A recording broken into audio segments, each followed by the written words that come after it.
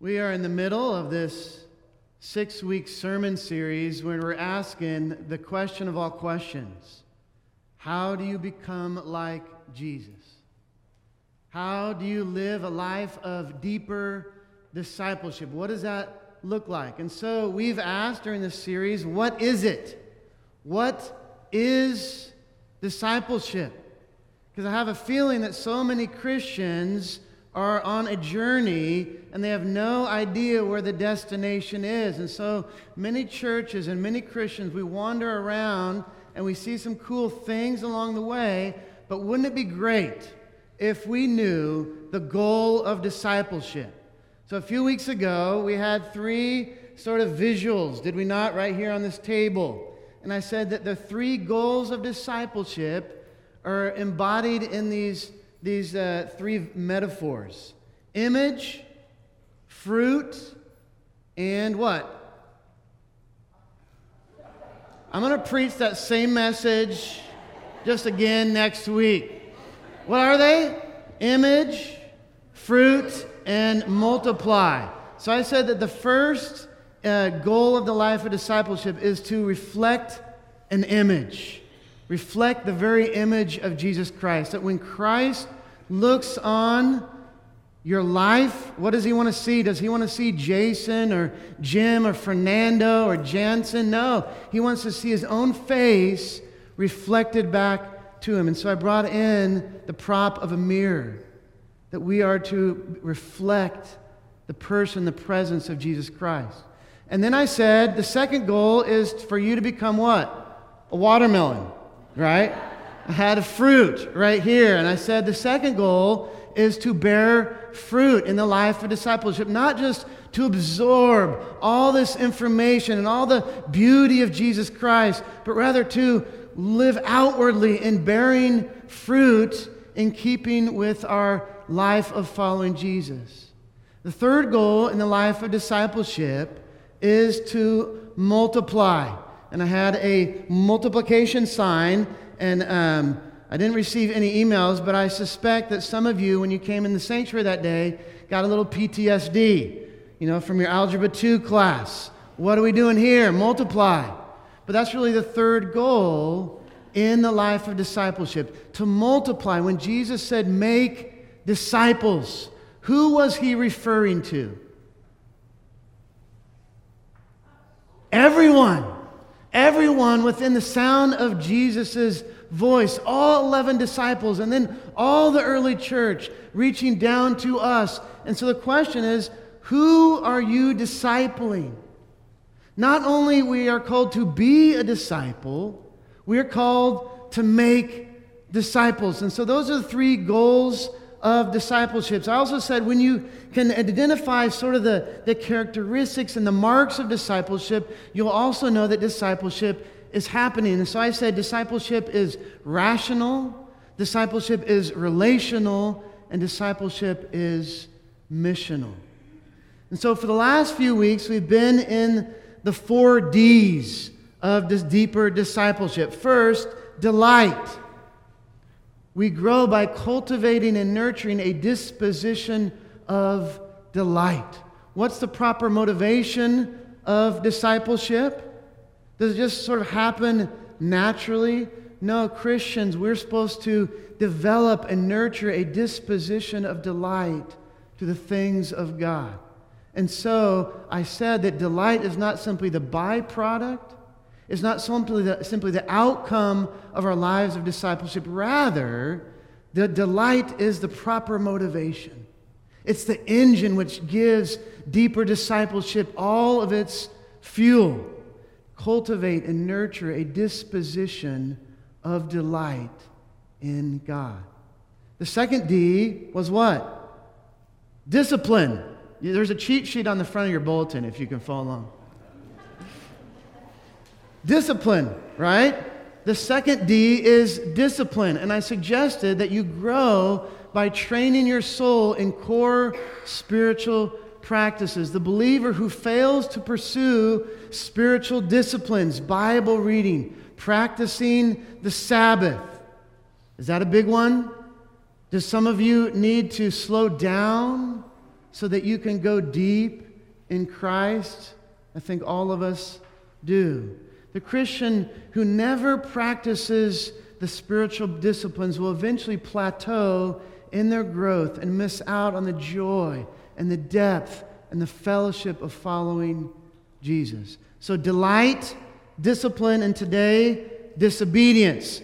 No, you say, are you going to give a how-to? How to be disobedient? Not so fast. Here's a big idea. You be killing sin, or sin be killing you. You be killing sin, or sin be killing you. One of two things are always happening in the Christian life.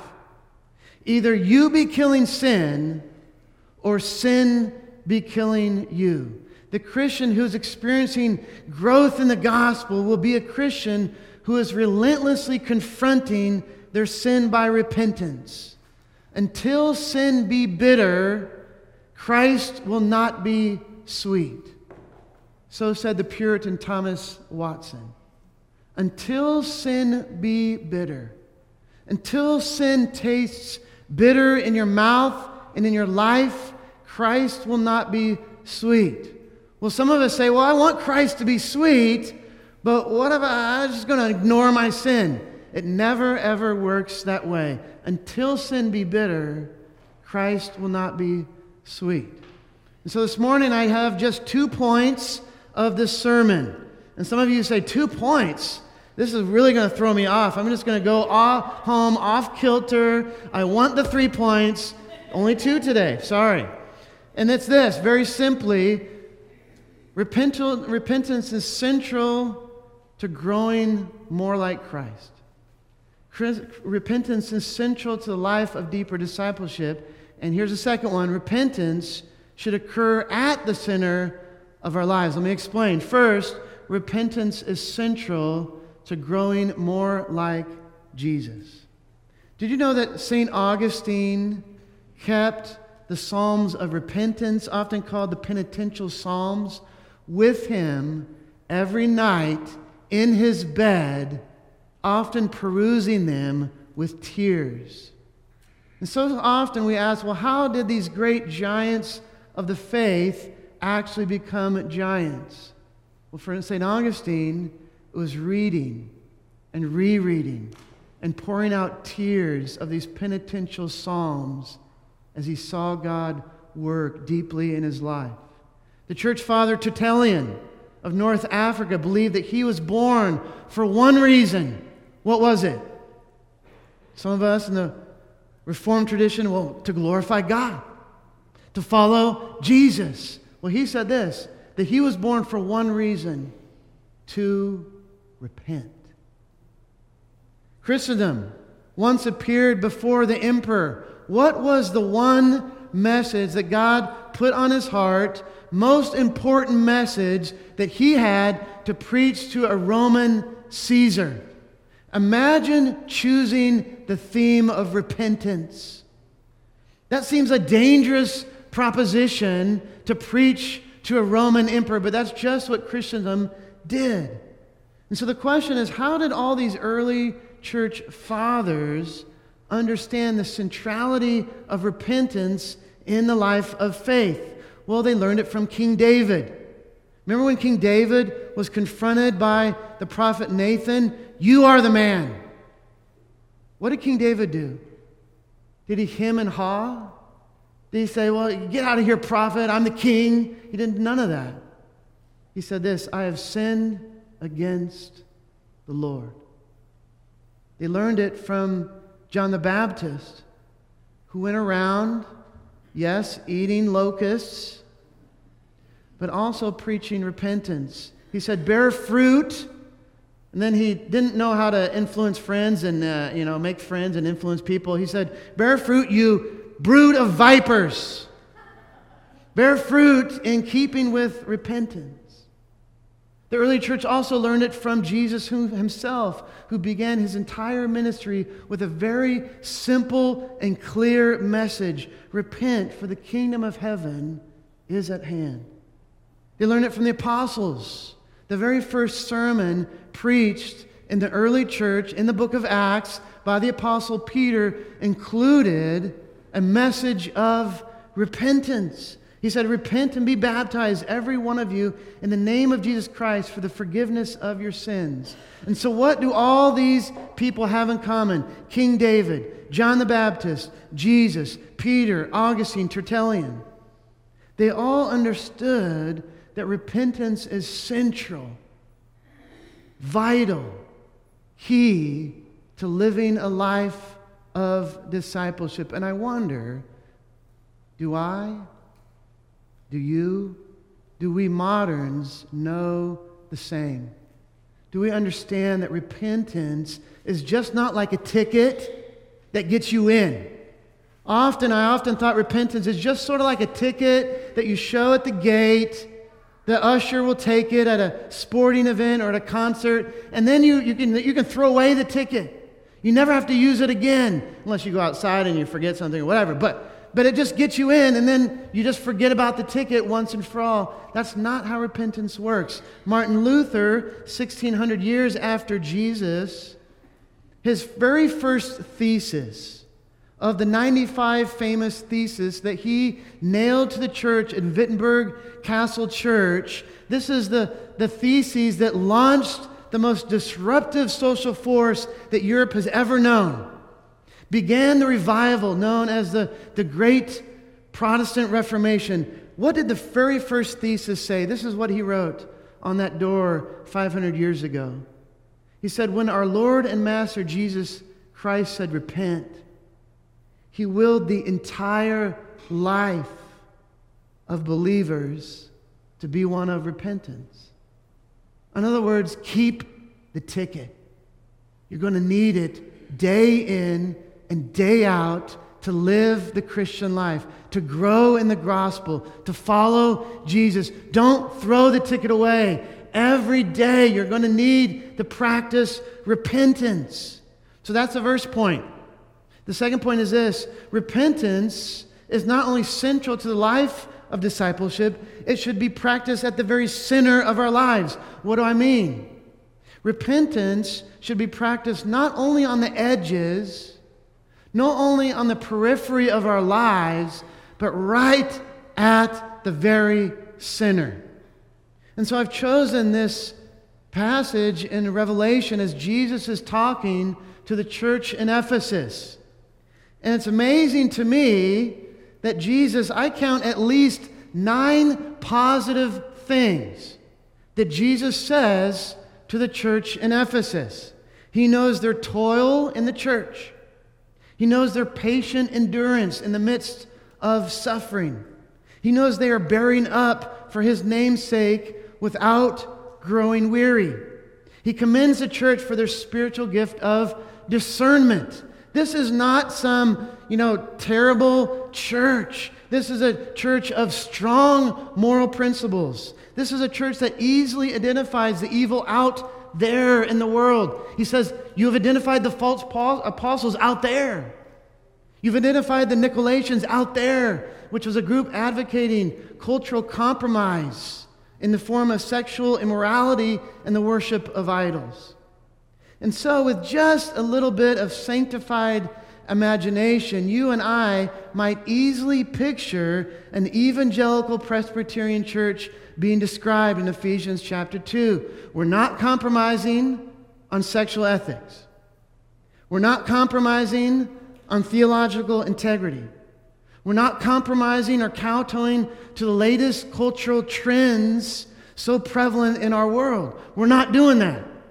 And so Jesus commends the church in Ephesus of many good deeds, of strong moral principles, of sound theological insights. And you say, well, what's bad about the church? How does Jesus have any ground to stand and tell this church to repent? This seems like a healthy, strong church that's active in their community, overflowing all around. But he says, there's one thing. There's one thing so important that Jesus says, I might remove your lampstand from you. Lampstands in the book of Revelation was a symbol of the church. So Jesus is saying something extremely serious. For this one thing, I am going to unchurch you. I'm going to remove your lampstand. What was it? Look at verse 4 again of Revelation chapter 2. He says, but I have this against you. And what he says next should hit right at our heart. Should bring me, should bring you, should bring churches of all sizes and denominations to tears. He says this, but I have this against you, that you have abandoned the love you had at first.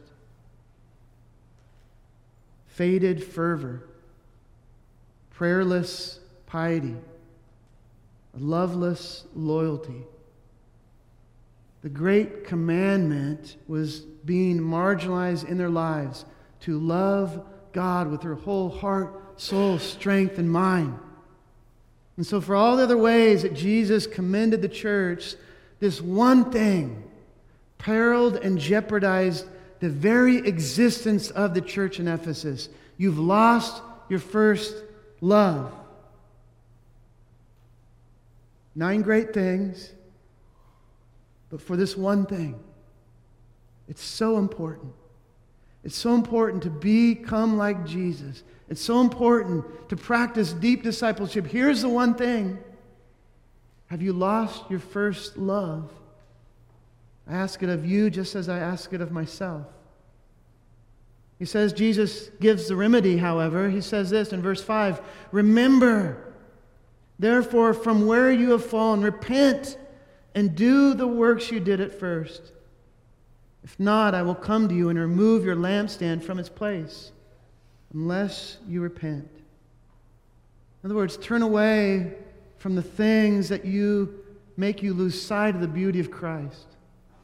Turn away from the things that deaden your appetite for the Word of God. Turn away from those things which speed your life up so you have no time for prayer. Repent. It might not be surprising to you that the great commandment matters to Jesus.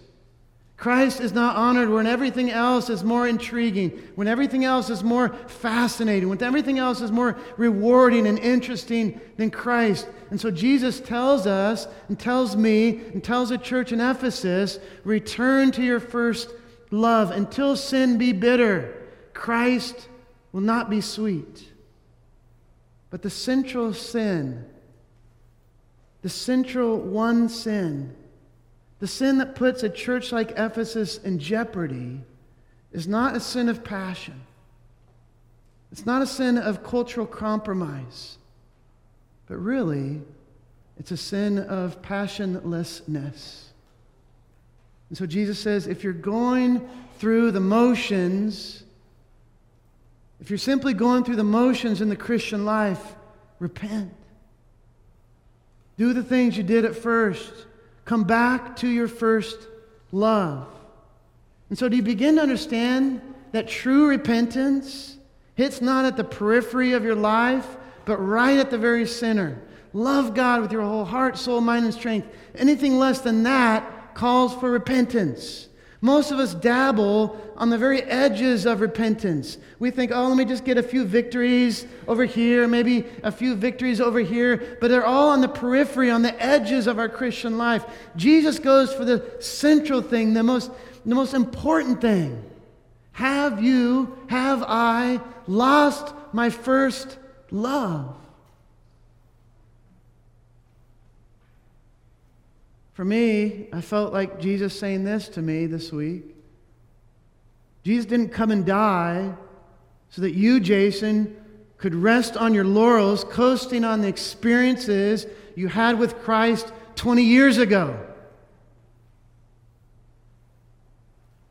One Puritan tells a story of 3 men asking one another what made them leave sin.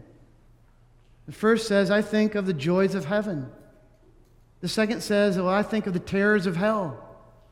But the third, and I think this is true as well. I think of the love of God, and that makes me forsake sin. When do we repent? When do we become so afflicted in our souls that we want to turn? People repent when they want Jesus more than they want sin. People repent when they love God more than they love their sin. And so true repentance really occurs at the center of our very lives, not at the periphery. Come back to your first love. That is a call to repentance daily, continuously. Who among us does not need to be called back to our first love? You know, if you're married, that if you're like me, you wooed and wowed your spouse during the dating. And I remember Lisa's family saying, "This is just the beginning, Buster. You better keep doing this," right? But it's tough. Come back to your first love. That's not unlike a relationship with Christ. And so Apostle Paul sounded this theme again and again, one time preaching in front of King Agrippa. Because Paul knew that true repentance is not simply sin avoidance or sin acknowledgement or sin recognition. He recognized that confession of our sin is only half the battle. And so this is what Paul says in Acts 26, verses 19 through 22. Listen very carefully. He says, "Therefore, King Agrippa, I was not disobedient to the heavenly vision, but declared first to those in Damascus, then in Jerusalem, and throughout all the region of Judea, and also to the Gentiles, that they should repent and turn to God." He said that all his message was that they should repent and turn to God, performing deeds in keeping with repentance. There's a twofold act of true repentance, turning from sin and turning to God. Turning from sin is like pulling the arrow out of your stomach, out of the wound. Turning to God is like pouring in the balm of healing. The repenting prodigal son not only left his life with the harlots in the far country, but he also did what? He made his way home. He went to his Father. He longed to be with his Father. That's what true repentance is. St. Augustine said that before his conversion, that he actually confessed and begged God for the power against this sin that tormented him. But often his heart whispered within him, "Not yet, Lord. Not yet, O Lord." Because he really did not want to leave his sin. Many times false repentance plagues our lives. People often repent not because sin is sinful, but because it is painful. A thief is sorry when he is caught, but not because he stole, right? Like Pharaoh, who is troubled by the plagues, but not for the sin of enslaving people called the Israelites. And so godly sorrow is sorry for the offense rather than for the punishment. And so do you begin to see today in your life of deeper discipleship that you can never become like Jesus, that I can never become like Jesus unless repentance is a habit, is a continuous lifestyle, that I crucify the flesh to put on Christ. The most repentance that we need today occurs not on the periphery, not on the edges. Just give me a little victory on the edges of my life. But no, right at the center of our life of discipleship. Oh Lord, help me not to lose my first love. God, help me not go through the motions. Help me not become cold in worship, cold to prayer, cold to the Word of God. Help me not neglect the practices that make me more like Jesus, that help me love God with all my heart, soul, mind, and strength. As Thomas Watson, the Puritan writer, once said, Christ is never loved until sin is loathed. And so do we ever pray these type of prayers? Lord, let me particularly loathe the sin in my life that places you at arm's length, that makes my heart grow cold and makes me lose my first love. God, bring me back to my first love.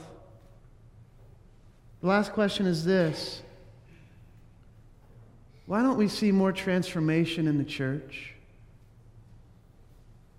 All of us, we want to change. All of us want to be more like Christ. Why don't we see change becoming habitual transformation in our lives together? I can talk personally. In 2009, it really was repentance that brought closeness and increased intimacy in my own marriage. When I began to say, I stopped saying, look at all Lisa's problems, Lord. Can you help her? Because she has a lot of problems. But I began to say this: Lord, I want to work on Jason. Lord, change me. Lord, forgive me. I don't want to fix Lisa. I want to fix my relationship with you. And guess what? That eventually gave space for Lisa to say, Lord, Jason has a lot of problems, but I'm going to let you deal with him. Lord, I want to be changed. I want to be forgiven. And so it really was repentance that began to bring the joy and the delight and the communication and the closeness back into our marriage after a very hard season. It was repentance. And truly, I believe that for two Christians who are married, most problems are not marriage problems. Rather, they are sanctification problems. Both spouses need to crucify the flesh, but instead, what do? They decide to crucify one another. How does that work? Is that working for anyone? Crucify your own sin and see the joy and see the connection begin to flow into your life. The Christian life is one of continuous repentance. And now I understand maybe what I didn't understand in my younger years as a Christian. That repentance, far from being only a sign of failure, is also a sign of my closeness to God. It's a sign of increasing maturity. It's a sign of increasing humility. It's a sign that the Spirit is actually working in my life. Why? Because I'm typically blind to my own sin. My wife can see it, and she loves to point it out sometimes, just as I like to see her sin and point hers out to it. But when I see my own sin, when you begin to see your own sin, you say, well, I don't really experience much of the Holy Spirit. But when you see your own sin, I guarantee you the Spirit is working in your life to make you more like Christ. Fill in the blank. The sin issue that I most need to deal with right now is blank. What is it? Repentance is what brings you closer to Jesus. And so when we're asking ourselves, why don't we grow? Why is my life not being transformed by the power of God through the Spirit in the faith? Could it be it's because we've forgotten the practice of St. Augustine, who slept with and read continually the penitential Psalms, often crying on his bed to God to make him more like Christ? Have we forgotten the first message of Jesus? Repent, for the kingdom of heaven is at hand. Have we forgotten that the very first sermon, not incidentally in the early church, the book of Acts, included this message of repentance? We moderns have not graduated from this very same message, which allows us to be like Jesus. And don't you begin to see also how this message of continuous repentance is actually connected with slowing down and practicing the spiritual disciplines, what we talked about last week. Why? Because most of us are so sped up in the Christian life, doing our own thing, that we can't even put our thumb on the sin issues that we need to repent from. All we feel is the tension and the affliction and the pain and the suffering, and we're often blind to the deep ways that God wants to renew us from the inside out. Not only from the outside in, but from the inside out through repentance. And when we're so sped up, we become disconnected to ourselves, so we have no clue where to begin. And so repentance is often tied to practicing the spiritual disciplines, so God could say, okay, now that I have your attention, here's like 9 things I want you. No, but God's gracious, right? He says, just one thing, Jason. If you would do this, one thing. So what is the one thing that you say, God, show me one thing that I want more than Jesus? That's where repentance begins. When you cry out to God and say, God, I want to love you. I don't want to abandon my first love. Help me be someone who repents. Last story. This summer, I was reading stories from the Great Awakening during this period in colonial America where the Spirit of God was heavy upon the churches, heavy on the people of God. There's a story of Jonathan Edwards presiding over a massive prayer meeting. 800 men gathered to pray. And during that meeting of men, when you know it, a woman sent a message asking the men to pray for her husband. How dare she? The note described a man who, in spiritual pride, had become unloving, proud, and difficult.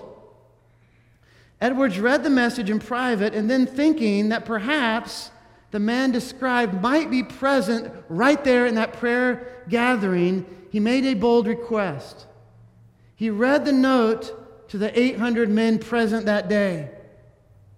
And then he asked if the man who had been described would raise his hand so the whole assembly could pray for him. What happened next? 300 men raised their hands. Each had been convicted through the Holy Spirit of his need for change and their sin, and they longed to confess. They longed to get right before God. That was in the midst of revival. If you look at the whole history of the church, that's what always happens in revivals. When God's Spirit is heavy upon a people, what begins to happen? Confession of sin, turning to God.